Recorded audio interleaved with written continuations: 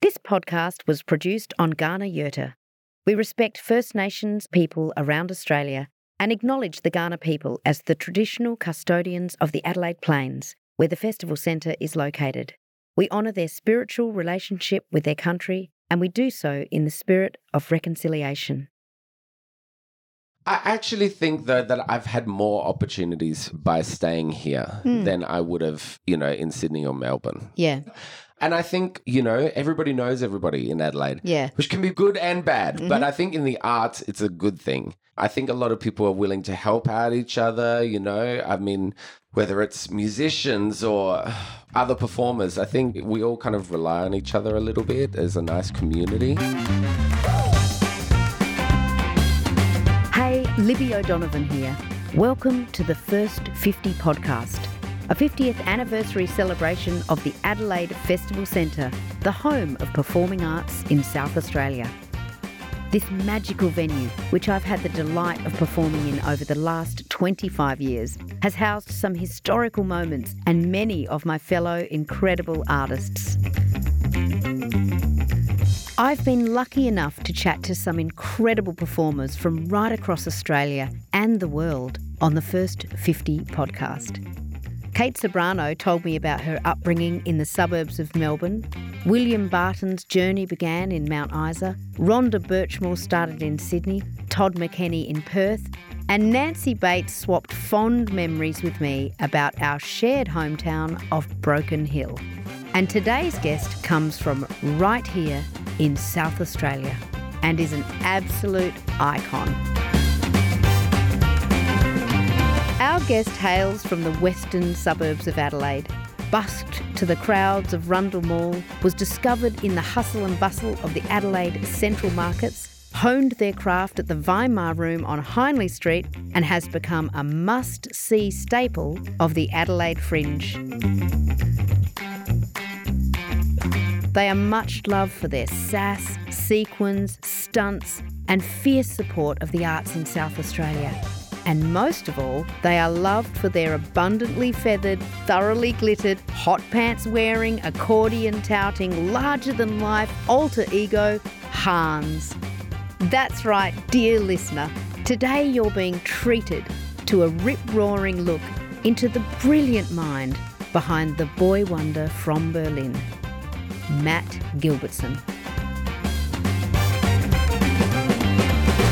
Have you always been a drama queen? I think so, which is not going to shock anybody. Yeah. Always loved the attention? Probably.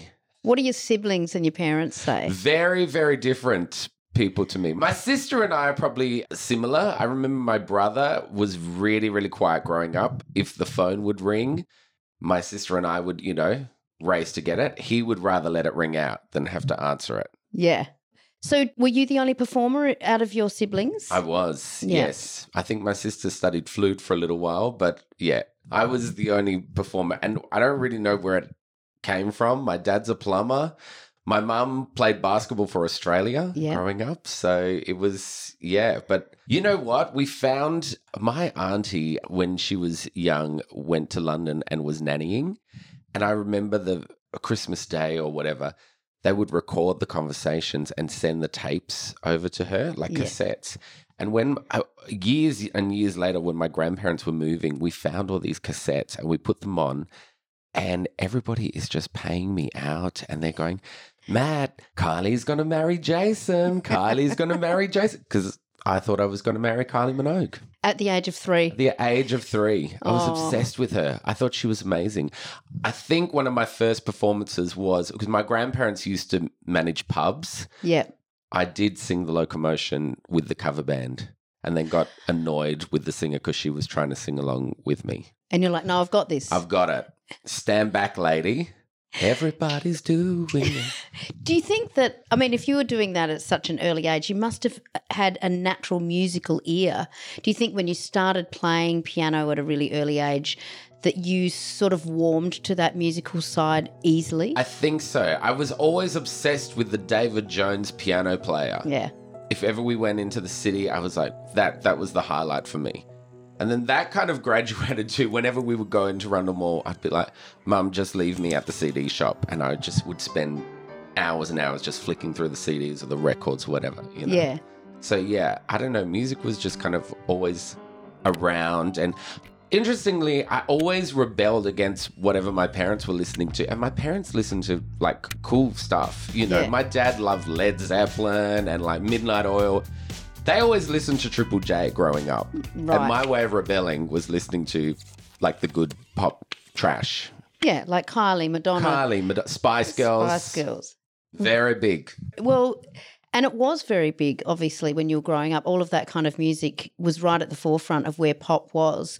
Yes. And having a love for it. You seem to have taken that throughout your career, but even throughout your piano playing. I know you trained classically, but there's a quote from your teacher, your original classical piano teacher, who said that sometimes you'd be playing classical music and in the middle you'd just break out into some ABBA Dancing Queen or whatever. Yeah. I was quite famous for that. She used to get really, really pissed off, but she would, you know, get me back on track. Now I kind of wish I took the classical training a little more seriously, you know, because now I would kill to have 6 hours where you could practice all day, you know. But, you know, when you grow up and you're working and everything, that opportunity isn't there. But then I think it was a little bit more of a chore, and pop music for me was like the treat. Yeah, you know? the fun. Yeah. I think a lot of kids have that when they're studying music because you've got to be self-disciplined, you know. It's not like being in a footy team or in a basketball team where you're with your friends and everything.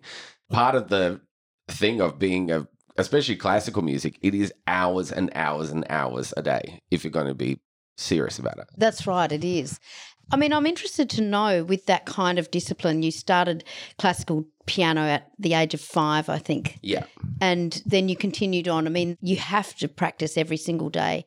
Did that give you a sense of self-discipline, or was it a struggle as a kid? A bit of both. Mm-hmm. I know my mum she really pushed me, but also she had that kind of discipline from sport, you know? Yes. She was used to drilling every day and getting up every morning and, you know, all of that. So I think for her, she probably thought, well, this is, you know, just what's required. But I didn't really understand that at the time. I think it got better as I went along. Also, you know, I think when especially when I was in primary school, and you're probably like the only one who can play piano, it's almost like a superpower, you know? It's like, well, look what I can do. And people are, and that's when you realize, okay, this is something that, then I went to Marriotteville, which of course is a music school. And then you're kind of surrounded by really, really good musicians. And that's when it's like, all right, I better pull my finger out here. Yes, a specialist music school. Yes. And you're not just the only one. We got told at the time that it was like Juilliard. It's the Juilliard of Adelaide. The Marriotteville High School. Marriotteville High. Because I remember one of the orchestras played Fame. And the teacher saying, so this is a song from a movie about a performing arts school, pretty much like ours. Yeah. And then when I saw Fame, I was like, it was not quite like Marriotteville. We weren't dancing on the taxi, as much as I would have loved that.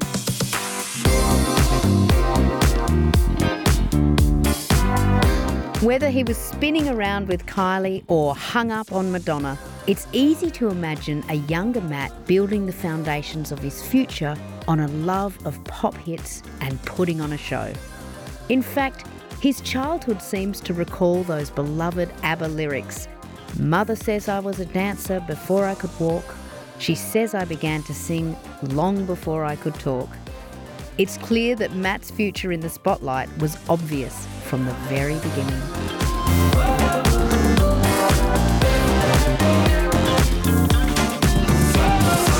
I want to get back to just a little bit about you growing up, starting your music. Then you did piano, classical piano. You started that. You had, you know, some practice issues there, but you continued on. Was it during that period, like you were saying, you know, you could pull out the tricks on the piano, you could start playing and people were noticing? Is that where you first got your love of, people watching me is something that I enjoy? Yes, and also from dance class as well. Oh, yeah. So you're kind of the only one at school who could play the piano. But then when I went to dancing, I was the only boy. I think there were 2 in the whole school. Yep. So it was probably the other thing as well, because if you're the only boy, boom, you're like front center. Yes. You know. And then I think around this time as well, probably like 8 or 9, is when I really like started to get into pop music.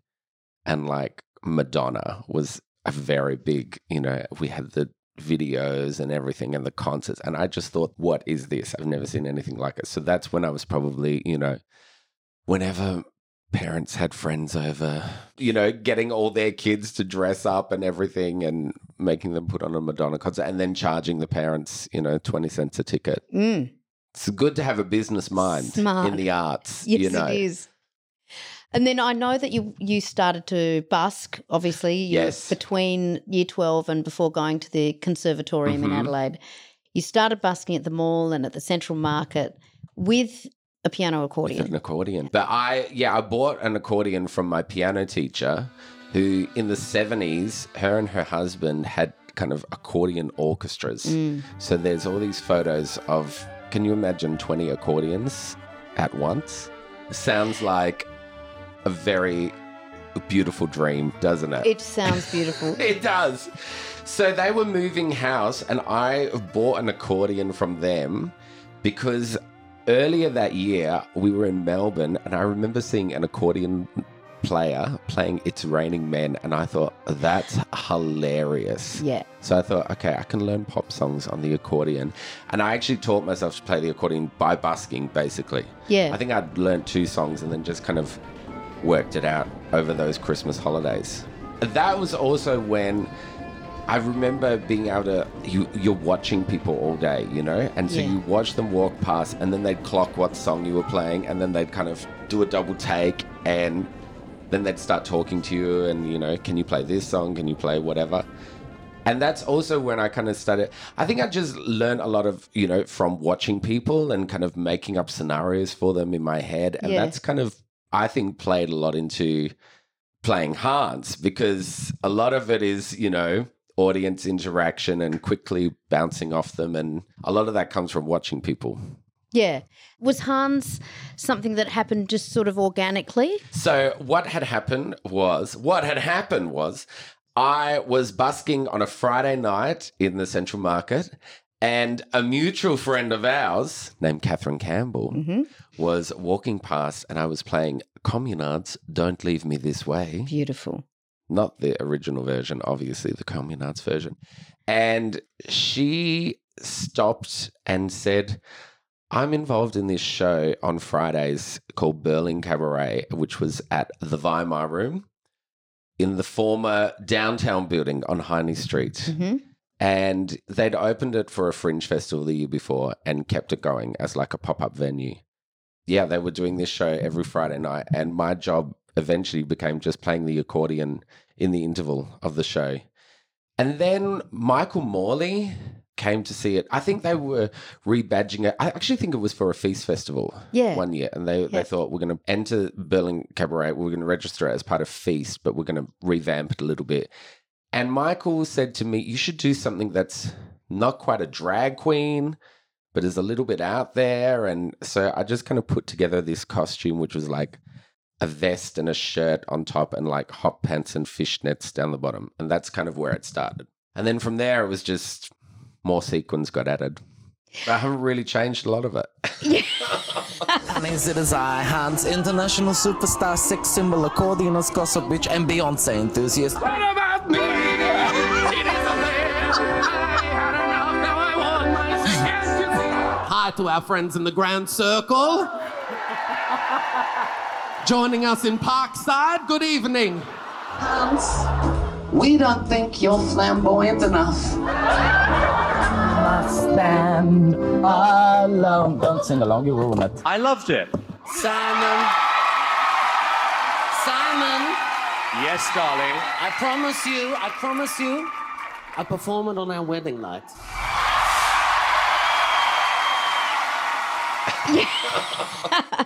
One of the things that's so spectacular about watching you perform is the way that you can interact with audiences. That kind of performance is really unique. Not everyone can do that because anything can happen and some performers like things planned. Yes. Do you love that side of your performance? That is the scary part of it as well, because I'm always like, when you're waiting for the show to start, I just want to have like a peek at the audience beforehand, but you can't really because they're going to see you. Yeah. So, yeah, it's that first. Usually when I'm structuring my show now, I'll do 2 songs at the top. And really in those first 2 songs, I'm like scanning like a radar. Yeah. Just working out who's it going to be, who's also going to be into it, you know, but not into it so much that then they take over. Yes. That's a balance. And it doesn't always go right. You know, sometimes you start talking to people and then they totally shut down and give you nothing. Sometimes they are chatty Cathys and it's like, just remember whose face is on the poster, honey. Like, come on. This isn't your show. It is such a great part of the show, and I think... But to me, that is the show, you know? It's That's not right. really singing and dancing and everything. That is really the show, yeah. Yeah, and that's the essence of cabaret, I think. Yes. Is Yeah. you only see that if you're there on that night. Correct. Yeah. That's what, you know, I always get a little bit frustrated with cabaret shows that are really music theatre, you know. I get a little bit, I don't know, I feel like I'm at a uni lecture sometimes, you know, when it's so scripted and the performer's almost too scared to, I'm like, look around the room, you know. That to me is what cabaret is kind of reacting to what's happening there, what's happened during the day, what's happening in the news. That's right. Everything. And that's, yeah. I think if you came to my show from one week to the next, some of the songs are probably the same, but a lot of the content changes every night. Yeah, well, I've seen you after something that, say, has happened politically or Yes. something that's a world event, and you'll bring it into a show straight away that night. Yeah. But for me, that's kind of what, if we're looking at the history of cabaret, it was the newspaper. Yeah. That's what it was. It was kind of a way of getting information out, but also doing it in a way that isn't so serious that, you know, you can make fun of a little bit, but also make a point. You can take some really serious subject matter and make a really serious point. With a joke. With a joke. 100%.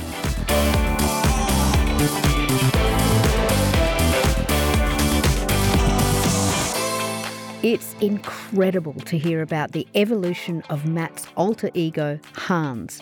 From a fun character developed during his busking days at the Adelaide Central Markets to the show-stopping, disco-dancing Berlin boy wonder who wowed the judges at America's Got Talent in 2018.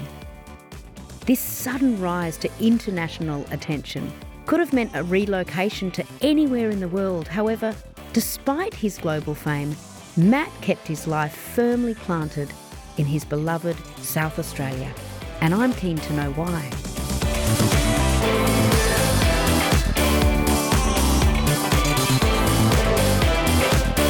What is it about Adelaide that's kept you here? Well, it's a very easy place to live.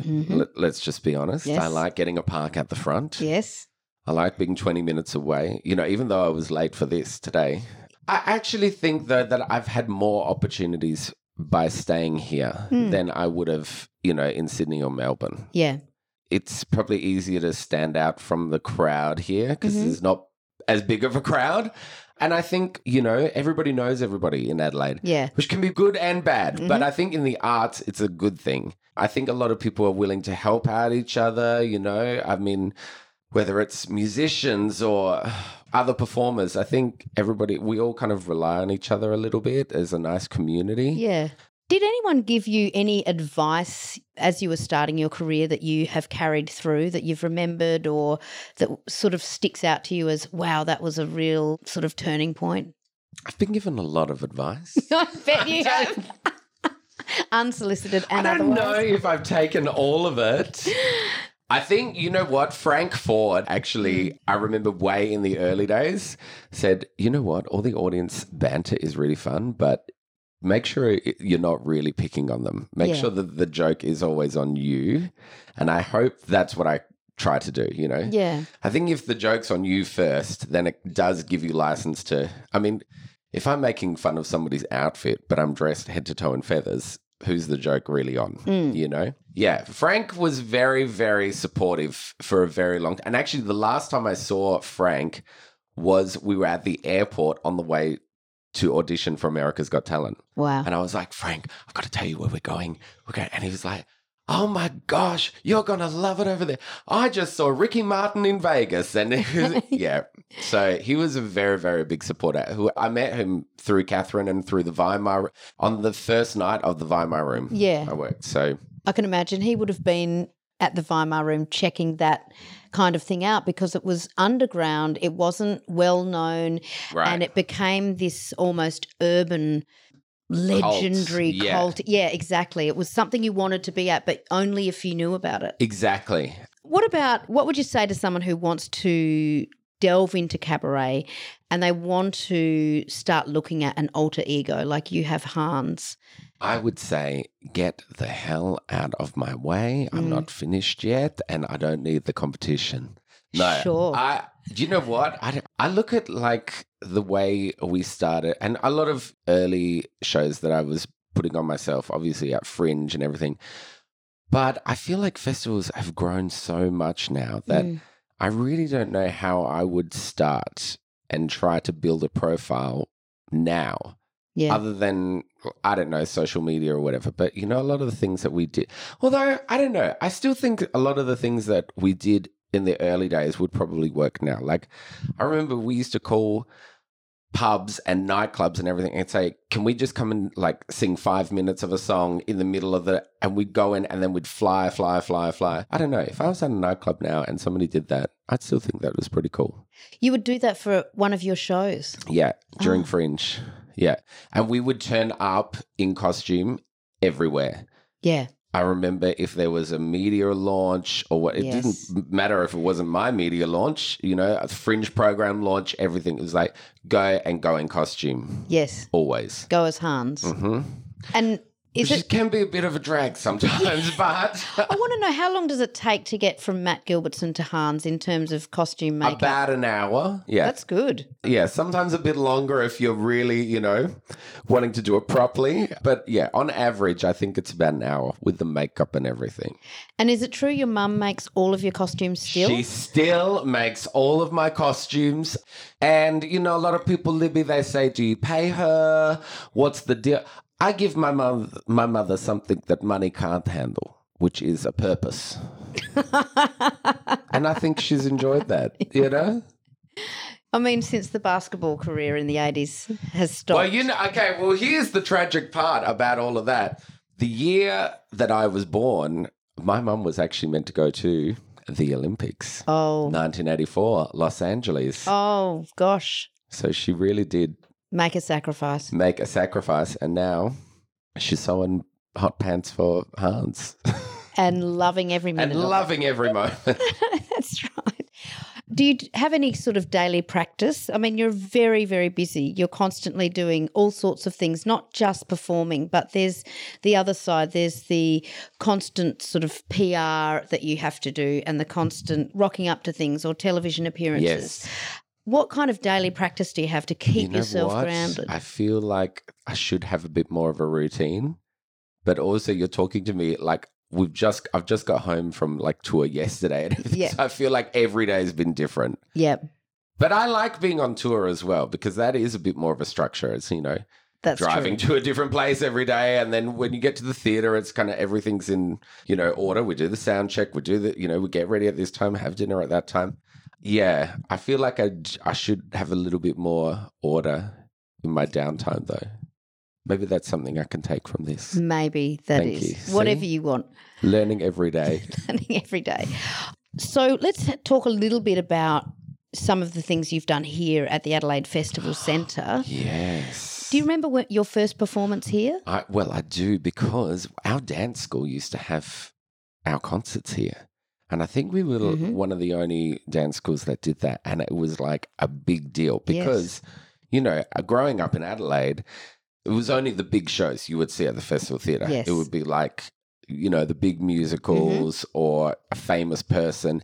And then I remember when I started at this particular dance school, oh my God, they're having their end of year concerts at the Festival Theatre. It was like a huge deal. And I remember, I think the first year we did it, they had dry ice on the stage. And I was like, I feel like Beyonce, even though she wasn't Beyonce back then. But I also remember there's an orchestra pit around the corner here.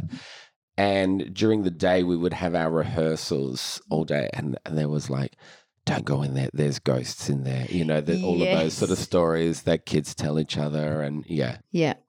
And how old were you? I think I was 10. Yeah. So I actually started a little bit later. Like, you know, most kids start dancing at 5 or even earlier. Yeah. But yeah, I started at 10.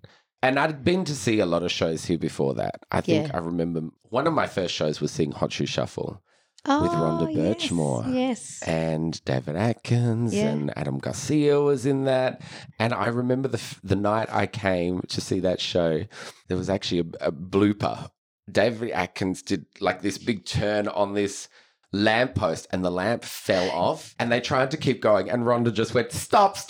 We can't pretend that didn't happen. And I just was like, oh, this is great. This is like, you know, they were both crying with laughter. And then I watched them pick it up and work out how they were going to do it. But that's the thing I remember about that show, which was, you know, when something goes wrong, say it. It's okay. Yeah, you that's know? right. It's actually better than like, we're not going to pretend that there's a lamppost on the ground. It is, again, that's cabaret, isn't it? It's being able to talk to your audience, to say, hey, we're all here. We're all in the same room. If the sound's going wrong, point it out. It's all right. Have you got any stories like that from, I'm sure you would. Oh, my God. Once my costume caught on fire. Yes.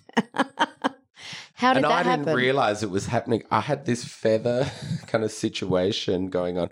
And there was a candle and it went up. In fact, and I didn't know what was going on. And everybody's kind of pointing at me and I'm like, yes, I'm killing it. I almost was killing it. I almost was killed. So, yeah. What I did you remember do? ripping it off and going, and I heard the flames go like this. And somehow it was put out. Spectacular. Yeah.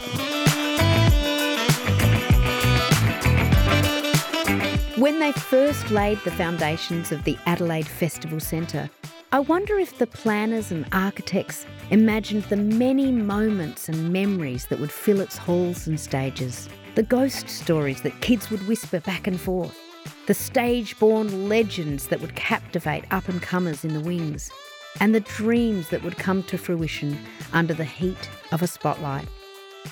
Hearing Matt talk about his own beginnings and growth at the Adelaide Festival Centre seems to capture completely the experience that so many others have had here.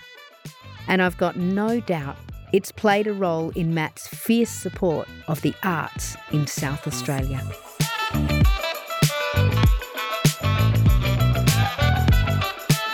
What's your favourite room to play here at the Festival Centre? Well, I only performed in the Dunstan the first time this year. Oh, yeah. And I really like that. Yeah. It's nice there. I like the, you know, it's intimate but still big. Yes. But, you know, I think the Festival Theatre, it's always exciting when you're performing on that stage. I remember the first time I performed as Hans on that stage was for the gala, Cabaret Gala in 2013. And I just remember being really, really scared. And Kate Sobrano holding my hand on the side of the stage. She goes, don't worry, you can only see the first few rows anyway. And then it's all dark, which is true. Yeah. But yeah, I think whenever you're performing at the Festival Theatre, it's always exciting. You know, I think it's because we've grown up with it. And, you know, I think of all the things that I've seen happen on that stage that whenever you're there as well, it's cool. And it's big, you know, and backstage is big. It just feels like, wow. And do you love that? I mean, you've performed in small, intimate settings where you've had just, say, a piano player or just yourself, and then you've performed with entire orchestras. Do you have a favourite or do you love it all? I do love it all. It took me a long time to get used to, you know, the transition of playing in bigger, but once you work out, it really is the same. And if you can think of those bigger rooms like a smaller room, it makes it a lot easier for you, you know? I think if you treat them all the same in your head. Yeah. Have you got any favourite memories of your performances here? One of the favourite ones, I think, was only a few years ago, which was hosting the gala for the Cabaret Festival with Alan Cumming. Amazing. You know, he's quite spectacular. And he was really, really, I thought he was a great artistic director because, you know, I think part of that role is really talking to the people and, you Yeah. know, saying, go see that, go see this. And I thought he was really good at that. Kate Sobrano and David Campbell as well. Yes. Where I remember Kate was on every stage, Yes. Hock on every show. Yeah. Yeah, so I would definitely say performing with Alan Cumming that year was a wonderful highlight for me on stage. Off stage, you know what? I remember going to see a production of Wizard of Oz when I was really, really young, and we knew a girl who was one of the Munchkins because she went to Barbie Jane Dance School. And her photo is still on the wall Brilliant. in the corridor here. I love walking up and down the corridor and seeing all the past performances. I Yes. still love that so much. That's one of the great things about this theatre. And what do you see the future of Hans to Who be? bloody knows? I did not know I would still be doing it at this point. So I just take it as it comes. And yeah, as long as people keep buying tickets, Yeah. then I'll keep doing it. Yep. I shouldn't say that because then they might stop, you know. They will go, oh, this is our only chance to make him stop doing this ridiculous show. But it is so fun, and Hans, the alter ego that you have, can really work in so many settings. You can host, you can Yeah. perform, you can be on TV, you can do intimate, you can do huge. It's such a fun character to play. I think, you know, I grew up, my mum and my gran used to take me to see Bob Down Oh yes. at Fringe like every year. And a lot of Hans is he has a CD and last year he wrote, he signed it for me, went, here, have the jokes. Like this to me. So we always say that Mark has left me all his jokes in his will. He just didn't expect me to start using them before he was dead. So, you know, I look at performers like him, Barry Humphries, obviously. Yeah. Even like Effie, I remember her being Yeah. a big thing when we were growing up. Norman Gunston, you know, and I think obviously we have more of a culture of character comedy in Australia, more so than in America, I think. Yep. You know, I think America, they kind of get the idea of drag queens, but a character is like, I mean, you know, the number one feedback I got when I was on America's Got Talent is, why doesn't he understand Heidi Klum when she speaks German? I'm like, it's kind of the point, honey. Yeah. Yeah. But in terms of what's going to happen in the future, I don't know.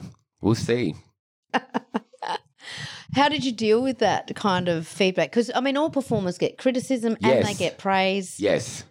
I think the trick is you have to take both the good and the bad in the same way. I don't think you can believe the really, really good reviews, and I don't think you can believe the really, really bad reviews. I think as a performer, you need to identify 4 or 5 friends or fellow performers who you really trust True. and kind of listen to them. Yeah. I think everything else is lovely or horrifying, but yeah, I think you kind of have to block it out a little bit as well Yeah. and trust yourself. True. Right? But in terms of, you know, the trolling feedback, I think it's great because I'll look at it and I go, this is going to be fantastic for the show. Yeah. Because again, it's all real, you know? They're all real things that people said and we get to laugh at the ridiculousness of it. Yeah. You know, That's at right. the end of the day, they're having a go at a fictional character. So Joke's on someone. jokes on someone. That's right. Sharon from Iowa. Oh, God. I heard an interview where you said that you love to be grateful for every day. Did I? You did. It was really lovely, actually. Really? And I was going to ask, you know, is gratitude something that keeps you buoyant in your career, that keeps you going? I hope so. You know what? Every time it gets obviously every job has a time when you're like, for God's sakes. But my number one motto is, well, this sure beats working for a living. Let's be very honest. Yeah. You know, there are many, many jobs that are a lot harder than getting up and putting on a fake German accent. And so I think I'm very, very lucky in many, many ways to be able to do what I do and to be able to do it where I do it and, you know, with good people. And I'm so grateful that people come and watch it. Like, to me, that blows my mind. It's, you know, it's kind of, how the hell did that happen? You know? How did I not only convince myself that this was a good idea, but then convince other people as well? Well, there's a level of confidence that you carry about you, not just as Hans, but as Matt. And I think people are really endeared to that because it makes people feel comfortable. Oh, that's nice. I haven't actually thought about that. But yeah, I think a lot of it is a bit of a show, but hopefully, yeah. Hopefully there's something sincere there. Hopefully there is a little bit of sincerity. Yeah. Yeah. And when you put a show together, how do you come up with the concept and where do you start? Because you're a musician, so do you? A lot of it, most of the time it comes from a musical place. Yeah, usually it's the songs first. Yep. Or a theme, and then it kind of goes off from there. The structure then kind of is a little bit similar. I know what works now. So you kind of try to replicate that, but in a different way, So it's different enough that people think they're getting a new show. Yeah. Yeah, I think it's either a musical theme or current events or, something political or something like that. Yeah. But yeah, generally I would say it's usually the songs first. And then it's the audience who comes. That makes the show. That is like the whipped cream on top of the ice cream. Yeah. Yeah, where everything kind of falls in place. But again, I'm always the most nervous on an opening night because really our opening night, because the audience is such a big part, the opening night is really the dress run for me. It's like the first go at it. Is this going to work? You're going to get the reactions in this spot, in that spot. You don't really know until you do it, right? Yeah. So, yeah, once the first show's done, I'm always so much calmer. My God, I'm a wreck before the first night. You're a wreck. I'm a wreck. You're a wreck. And then after the first night, you are... It falls into place. Yeah. Yeah. Happy and... Slowly, yeah. Once you go, okay, that worked. And with the trusted people that you have, that you trust to tell you, is this show good, is this not? Do they always come to the first nights or you... Usually in the first few, yeah. That's so good to have them. Yeah. I would say my mum is actually a big one as well because she does not sugarcoat it. Like if something's wrong, she'll definitely tell me. She's not one of these stage mums. Even though she's making the costumes and whatnot, she's very honest in her feedback. And I remember in the first years of us doing the show, I would send her into the toilet afterwards and make her just listen to people's feedback because that is where, especially, the female's toilet, that's where everybody's being the most honest and they're talking about the show and what did you think and that's where we would get the feedback. Yep, and she'd come back and tell you. Yep. What do you think an arts centre like this, the festival centre, means to Adelaide? Well, I think for audiences, first of all, having somewhere like the festival centre is so important. Having a centre of excellence really is so important, and knowing that whatever you're going to see at this place is top notch. I think that one for the community is really important, and I think it's also important for performers, techs. I think if you're working here in sound, lights, whatever, that they're the people that are at the top of their craft. I remember when we were at school at Marriottville, the Juilliard of Adelaide, Jane Rosetto came to speak to us, and she's of course head of sound who's been working at the festival centre for I think it's about 600 years now. Yes. Yeah, she came and gave us a full talk about, there are so many other jobs in the performing arts and this is one of them. And having a centre of excellence is what this place is. I think we've got such a great history in this theatre. I would love to see it continue and have it as a leader in not only the state but also in the country. Yeah. Oh, look, it's such a joy to speak with you, and knowing you personally, you're such a energetic, happy, beautiful man as Matt Gilbertson, obviously, and an incredible performer as Hans. Well, you too, not as Hans, as you. But, you've been somebody I've looked up to from a very, very long time. I think I still have my Flat on Your Bacharach CD somewhere. Oh, gosh. I don't have anything to play it in, but I've still got it. Just hang it on the trees and the birds are repelled. How fabulous. Thank you, Matt. Thank you, Libby. South Australians are renowned for their appreciation of homegrown talent. It's so inspiring to see people who went to the same school, shopped at the same market, partied at the same clubs, performed in dance recitals on the same stages as us, make it at a global level. And Matt, with all the superstardom of his Hans alter ego, remains staunchly supportive of the South Australian arts scene. It's one of the beautiful things about this arts industry.